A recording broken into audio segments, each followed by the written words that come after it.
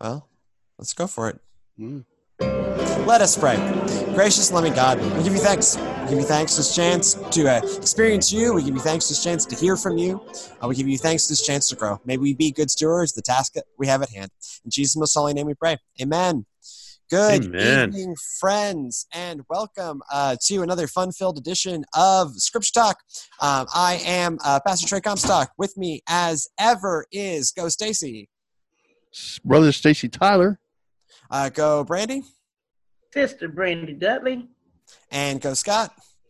Pastor Sky Ketchut. And this is our show where we, as the title implies, talk about Scripture. Particularly, we look at, yeah, sure, go figure. It's called Scripture Talk. Where we look at the Scripture for the week that we'll be preaching on this week and try to see what God has for us in it, and try to dig past not just what the words say, but try to get at the meanings and the histories and the whatever else bubbles up. And so our scripture this week is Romans chapter 12, verses 3 through 21. It is kind of, in some ways, where Romans is building to as far as Paul is concerned. For by the grace given to me, I say to everyone among you, not to think of yourself more highly than you ought to think, but to think with sober judgment, each according to the measure of faith God has assigned. For as in one body we have many members, and not all the members have the same function, so we, who are many, are one body in Christ, and individually we are members of one another. We have gifts that differ according to the grace given us. Prophecy in proportion to faith, ministry in ministering, the teacher in teaching, the exhorter in exhortation, the giver in generosity, the leader in diligence, the compassionate in cheerfulness. Let love be genuine. Hate what is evil. Hold fast to what is good. Love one another with mutual affection. Outdo one another in showing honor. Do not lag in zeal. Be ardent in spirit. Serve the Lord. Rejoice in hope. Be patient in suffering. Persevere in prayer. Contribute to the needs of the saints. Extend hospitality to strangers. Bless those who persecute you. Bless and do not curse them. Rejoice with the one who rejoice. Weep with those who weep. Live in harmony with one another. Do not be haughty, but associate with the lowly. Do not claim to be wiser than you are. Do not repay anyone evil for evil, but take thought for what is noble in the sight of all. If it is possible, so far as it depends on you, live peaceably with all. Beloved, never avenge yourselves, but leave room for the wrath of God. For it is written, vengeance is mine. I will repay, says the Lord. No, if your enemies are hungry, feed them. If they are thirsty, give them something to drink. For by doing this, you will heap burning coals on their heads. Do not be overcome by evil, but overcome evil with good. Amen for that. No. So, Amen. Paul has spent, in some ways, the first 11 chapters of Romans laying out a very long argument about where Gentiles and Jews together belong in Christianity. And it builds to both Jews and Gentiles have sins and fall short in God's eyes in different ways. Jews for not following the law, Gentiles for being trash fires. Just absolute. Read Romans 1 through 3. It's just they're awful. But both are a problem. And they both come to a connection in God in a slightly different way. Jews, because in the end, they are God's people. Gentiles, because we get grafted onto the tree that is not rightly ours via what Christ does. And now, here in chapter 12, Paul, switches modes. No longer is he explaining why Gentiles belong and how Jews belong. Now we are shifting to a mode of, okay, you belong. How are you to live? What are you to do? How is this supposed to affect your behavior? How do I live in light of being a part of God's family? What is the code of behavior for this family? And it essentially boils down to, this is a team sport. Live like it, right? Understand that not everyone's going to look like you. Not everyone's going to act like you. Not everyone's going to have the abilities you have. Doesn't matter. We need all of it. And when you have a choice, but when you come to the fork in the road, always choose the more loving thing, right? You have an enemy. You have a choice. You can seek vengeance or you can love your enemy. Choose the more loving choice. You come to a fork in the road. You can hang out only with rich people or you can hang out with all people. What is the more loving choice? It comes down to, it is another one. If the theme running through Summer of Rock is, okay, we believe these things, these beliefs should impact your behavior, Paul is laying out clearly it should impact your behavior. And the way in which it should impact behavior is that you should live as if you're on a team and that we're all in this together. Right. I love that this points out exactly what you're saying, all these different aspects of how the team works together and the different gifts that we have. And he prefaces all of this with reminding everybody to be humble, that, we all should exercise spiritual gifts in the body of Christ, but remember humility, because just because someone has a certain spiritual gift or maybe even substantial spiritual gifts is not the same as necessarily being spiritually mature or even a worthy example. And so that we should all even keep our own selves in check when operating, because just because we may have certain gifts doesn't even mean that we ourselves are operating in spiritual maturity in that. And so we, as you said, need to operate together and always choose the loving path as we do so. Yeah, there is no I in team. It's we in this together. And when we come together to work for Christ and the kingdom, we can do great things. And we don't need to have a jealousy streak. If I have the gift of prophecy and I want your gift of tongues, I want your gift of teaching, trade, I shouldn't be like that. We should all be thankful we have blessed with many gifts to do the work of God and not be, hey, I want what he wants or something like that, Mm-hmm. But I think that cuts two ways, right? One of the ways is don't be jealous of what someone else has, but also don't undervalue what someone else has just because you don't have it. Right. This is the Roman church doesn't necessarily fall into this. The Corinthian church certainly does, right? The Corinthian church gets really into speaking in tongues and has decided that is because this is Paul's only list of spiritual gifts. Notice it's also different than the list in Corinthians. And so don't get too precise on what the list and nothing, or, one of these things that happens in biblical scholarship, like these are the spiritual gifts. The lists don't match. This is not an all-inclusive list. This is a smattering of important gifts. But one of the things the Corinthian church gets really into is we speak in tongues, therefore that is the most important gift. And if you can't speak in tongues, you are not spiritually gifted. And Paul says, no. Nope, not how this works. And this is where Corinthians 13, the thing that gets read at weddings, love is patient, love is kind. He's not happy when he says that. He's mad, right?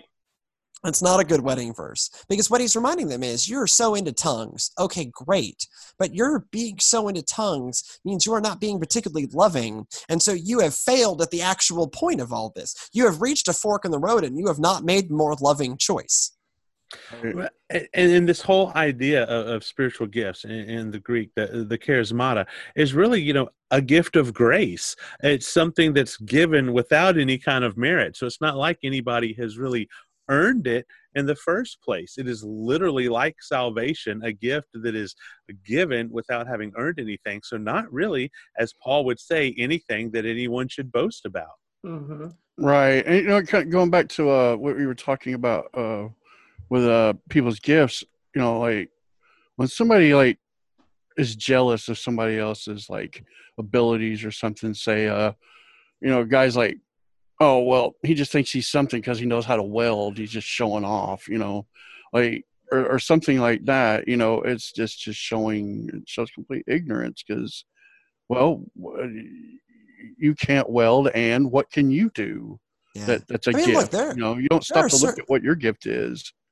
There are certainly spiritual gifts I wish I had, and I do not, right? I wish I was good. I have to pray in public a lot. I wish I was good at it, right? I'm not particularly good at it, not my gift. I do okay. I wish I was a musician.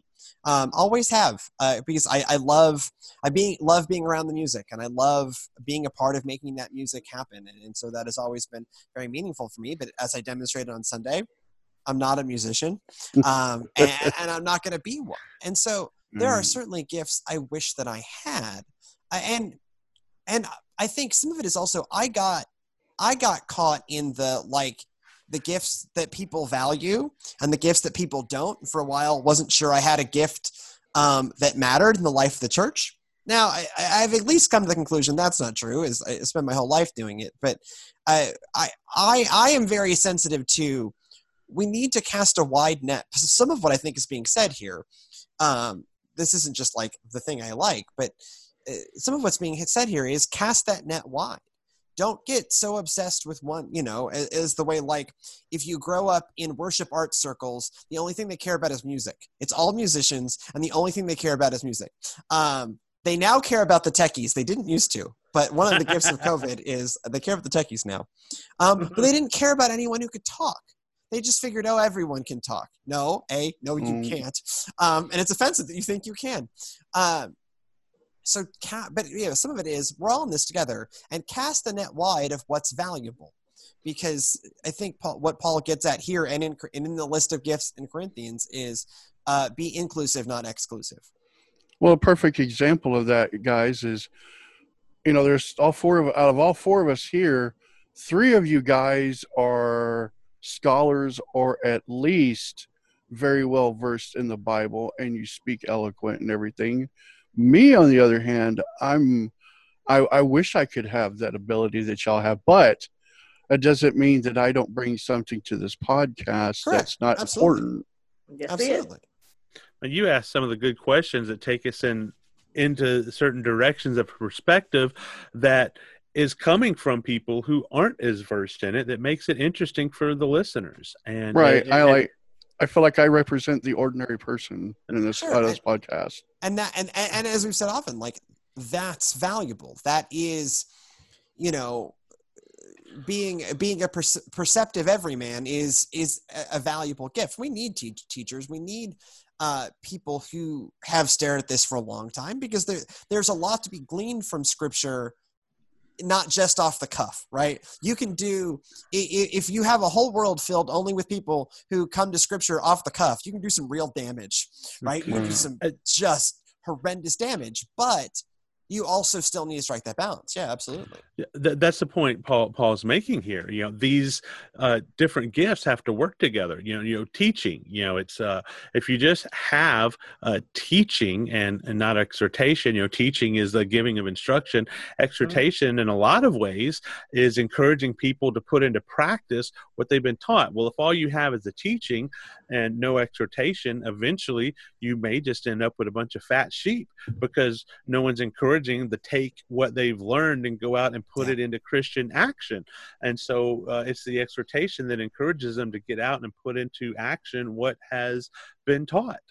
Right. And the reason why twofold of why Trey put me here was, out from behind the producers deal and back in front of the camera, is not only am I like participating, but I'm learning at the same time. Sure.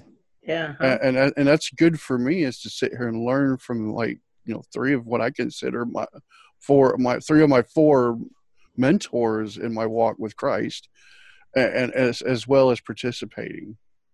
Well, but I think even this list speaks to that, right? So you have exhorter and compassionate, and the compassionate on the same list, right? Well, exhorters are not particularly compassionate, generally speaking. They're not. They're not. It's why it's really easy to be a traveling preacher and really hard to be a church pastor, right? Because traveling preacher can show up and say whatever, and they don't got to pick up the pieces. There's nothing easier than doing a one-off sermon for a group of people you're never going to see again. The harder piece is that long-term compassionate, right? And so you see like a balance. You can't just have a church full of exhorters. Everyone would leave, because awful and painful, and there are awful painful things, and we need to be, you know, prodded along. Yeah, absolutely. But you need someone to come in and like heal the wounds, and care for the people and help them process that in a healthy manner. And so you have the compassionate, but you can't also just have the compassionate, right? Because then that is, you know, that is a place where I also think we've fallen down at times, where we became too nice. And you know, certainly John Wesley would think we all became too nice. The bleeding hearts syndrome. Right. And like, you need that. You need people who are compassionate, who care for the sheep, but you also need to get the sheep to go somewhere. It is not just enough for the sheep to, as Scott put it, become fat sheep, right? Like, it's not enough for that. In the end, we are called to be exhorted to something, but you need someone to pick up the pieces, right? Like, as you see that balance of gifts here, even in this list, that all are needed, and no one is more valuable than the other. Even if we artificially place those values, God does not place those values. Again, it comes down to, as you are approaching your relationship with another, and as you are approaching your relationship to someone else's gift and ability and value in the kingdom, what 9 through 21, this like list of actions, boils down to is, look at the situation. Which is more loving, right? Yeah. Which choice brings more love? Which choice does less evil? Which choice produces more good? Make that choice. Right. And you know, what sticks out to me in these verses is especially 19 through 21, where it talks about vengeance and everything, and avoiding that. And I think a lot of fights and a lot of strife and stuff today, especially see it out in the stores and everything, people getting into it and everything, is when somebody pisses you off, you know, just kind of look at them and like, I'm above you. And that's going to like, not only like put you in a better place, you're not only going to avoid an escalated thing, possibly jail time and all that, but you know what? You're going to actually, like, you're setting an example, a Christian example, to the rest of the people around you, and not only that, you're getting their goat even more, because they're going, why isn't he retaliating back? What's going on here? Kill them with kindness. That's what you do. Exactly. You know, that's kind of my breakdown to that 19 through 21 is kill them with kindness. Well, you know, it starts off there. Let your love be without hypocrisy.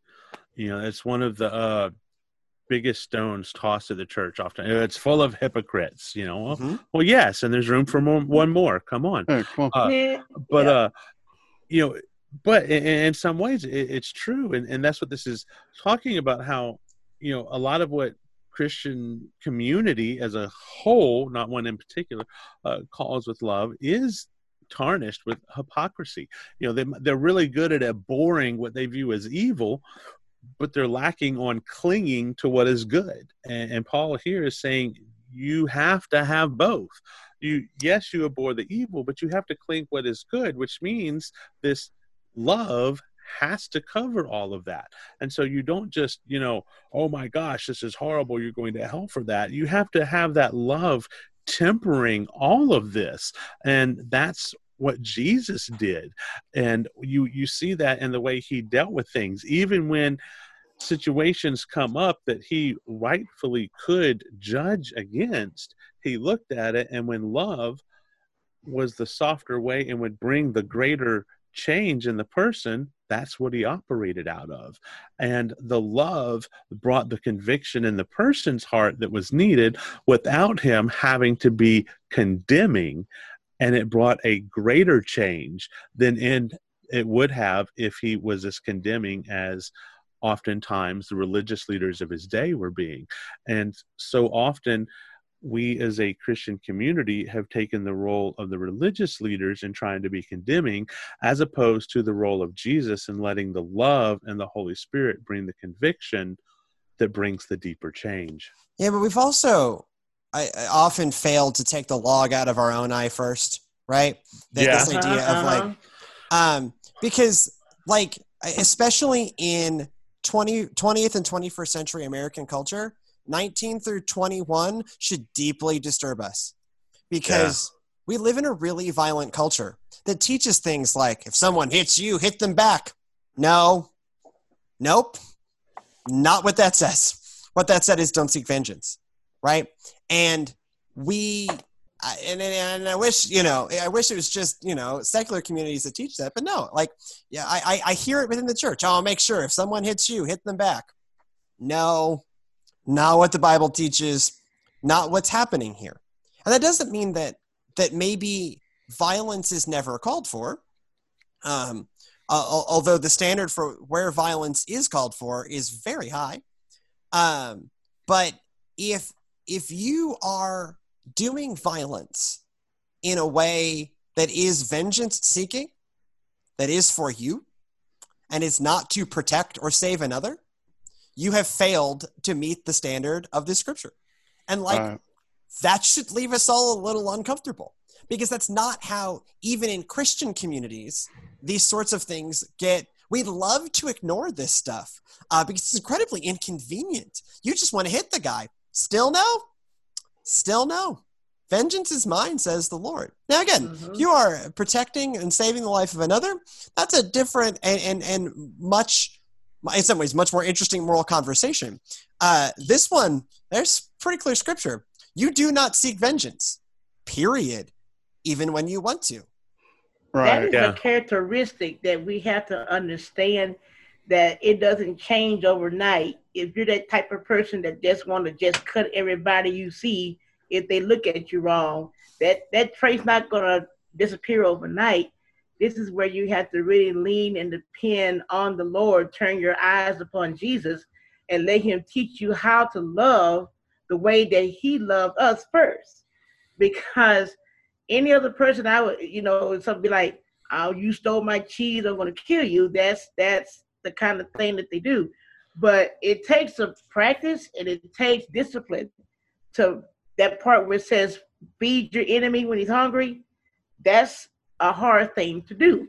You want to see him starve to death, but the Christ way is give him a piece of bread and some water and love him anyway, even if he don't love you back. It's hard. Right. I mean, that's part of what's so radical. Go ahead, Scott. I was just going to say, you're right. It's very hard. Violence is not for saving face. We often have this idea of, I'm only going to give respect if I'm respected, or you're not going to talk to me any old way, But as a Christian, that isn't our attitude. That is not supposed to be our attitude. It's not. And that is where we in many times fail and aren't living up to this scripture, and that's why our love is filled with hypocrisy. The idea that respect has to be earned was actually said for the individual. For me to have respect, I am supposed to earn it. Not that somebody has to earn mine. My respect is supposed to be freely given, like my love is supposed to be freely given as Jesus did. I am supposed to be on the working end to earn the respect of others in the way my actions are.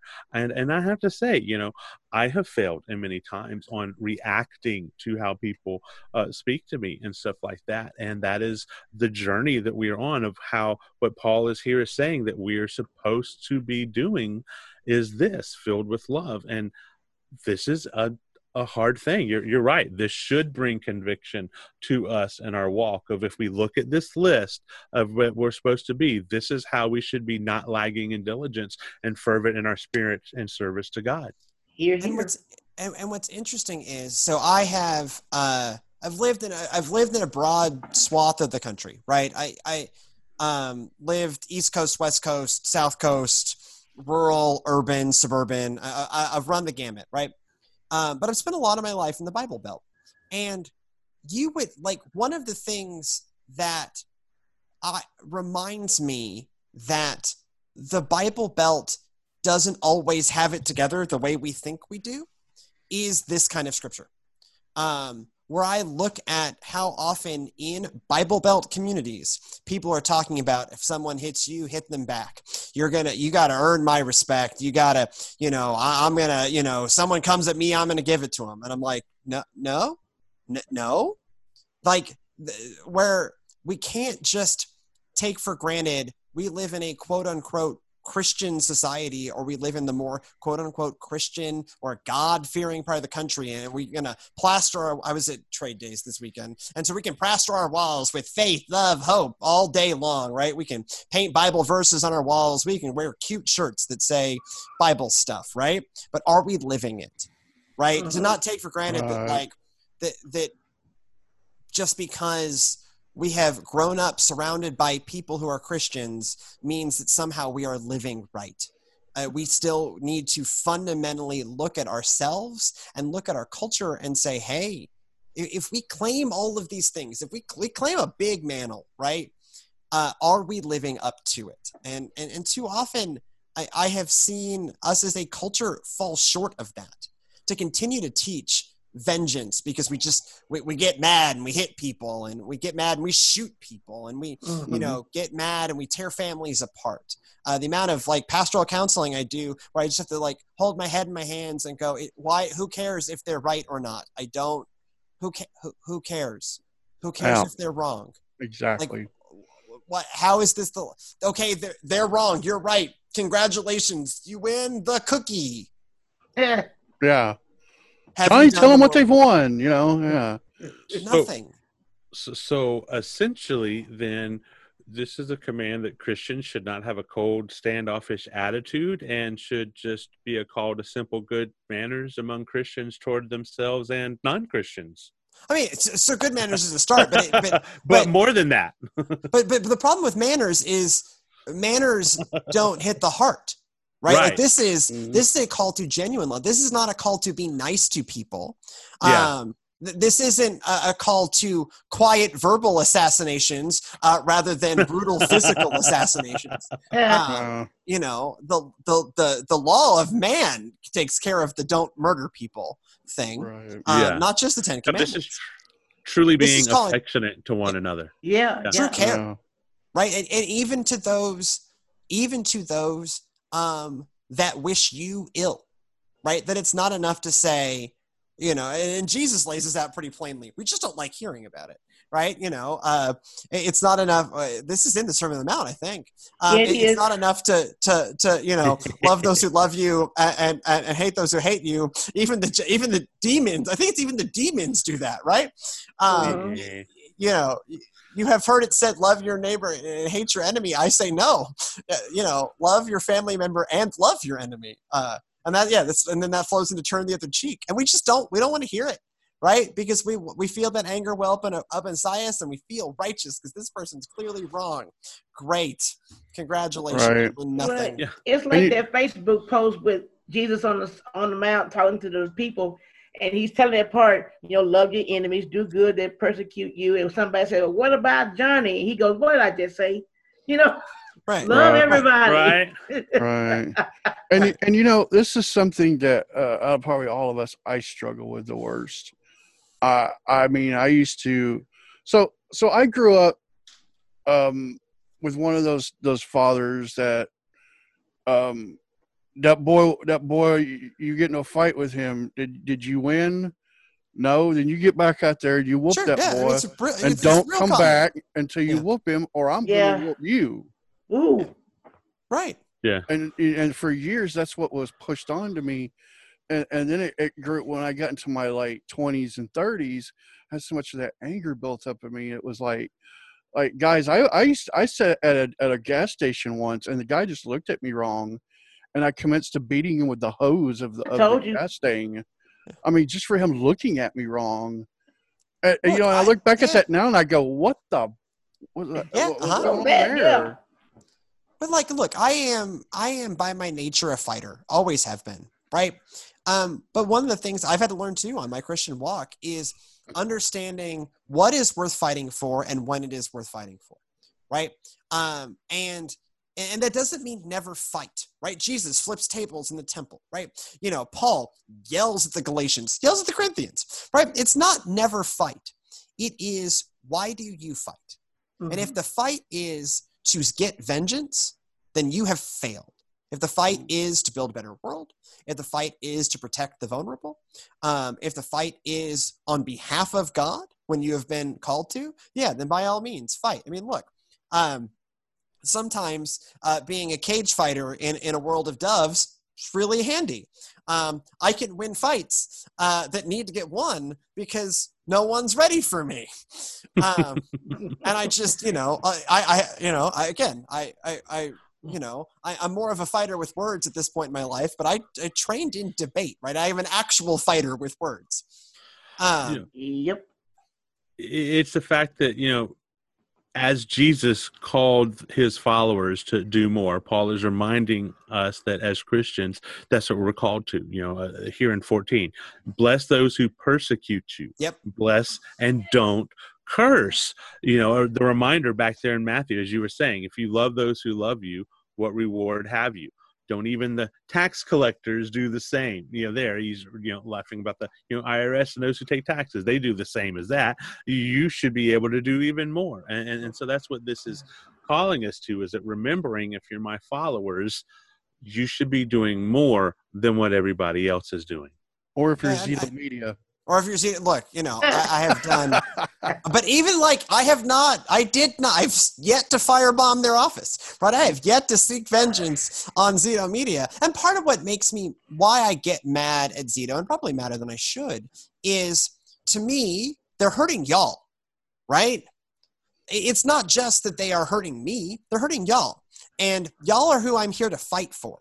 But this verse also reminds me of so one of the things I talk about in marriage counseling, and that good marriage counseling should, is that marriage should be the laboratory where you learn how to love your neighbor, right? Because you are, trapped in close with this person, and you got to figure out how to make it work, whatever.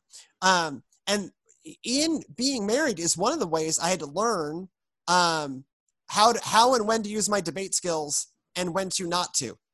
Right? Because if my skill is winning verbal arguments, that's a really quick way to ruin a marriage, right? I had this moment early in my relationship with Sydney. He was like, "Oh, yeah, I can't try to win this, can I? No, because that would be for me, not for the good of the world." And so it's called pick and choose your battles, right? But also, yes, and this also gives us the metric by which we choose the battles. Mm-hmm. And the battles is, are you fighting in a way that's going to bring more love into the world or take love out of the world? Right. If you're fighting to take love out of the world, you are in the wrong, period. The rest of it is just excuse making. And that's why I brought up Zito Media, was and like you eloquently put, I'm trying to I get mad because it's taking away from us. It's taking away from the ability for you to preach, versus just because they suck.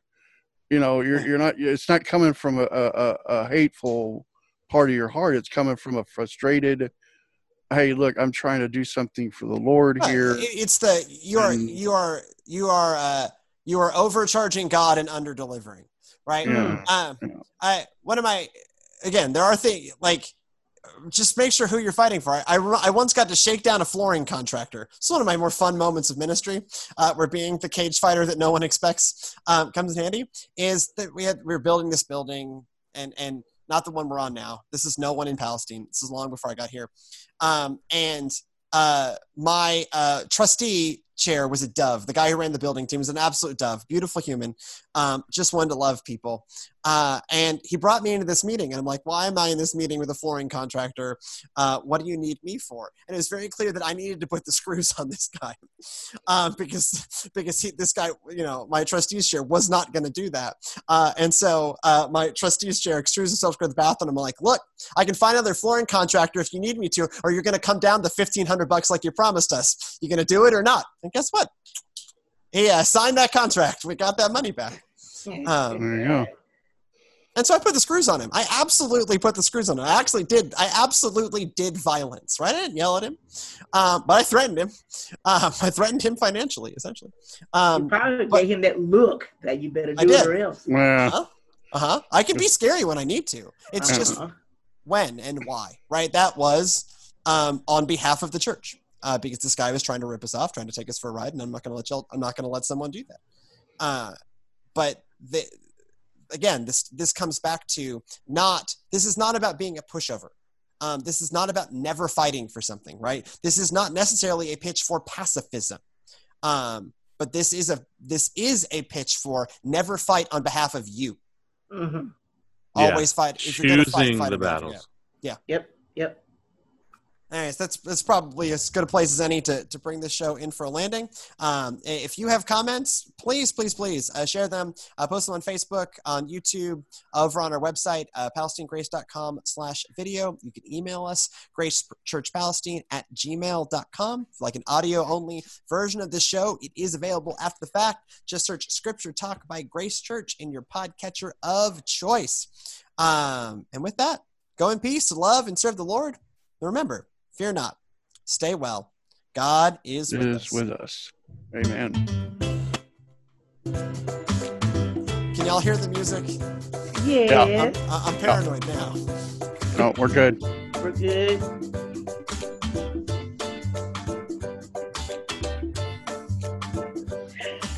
Elliot, it's my friend.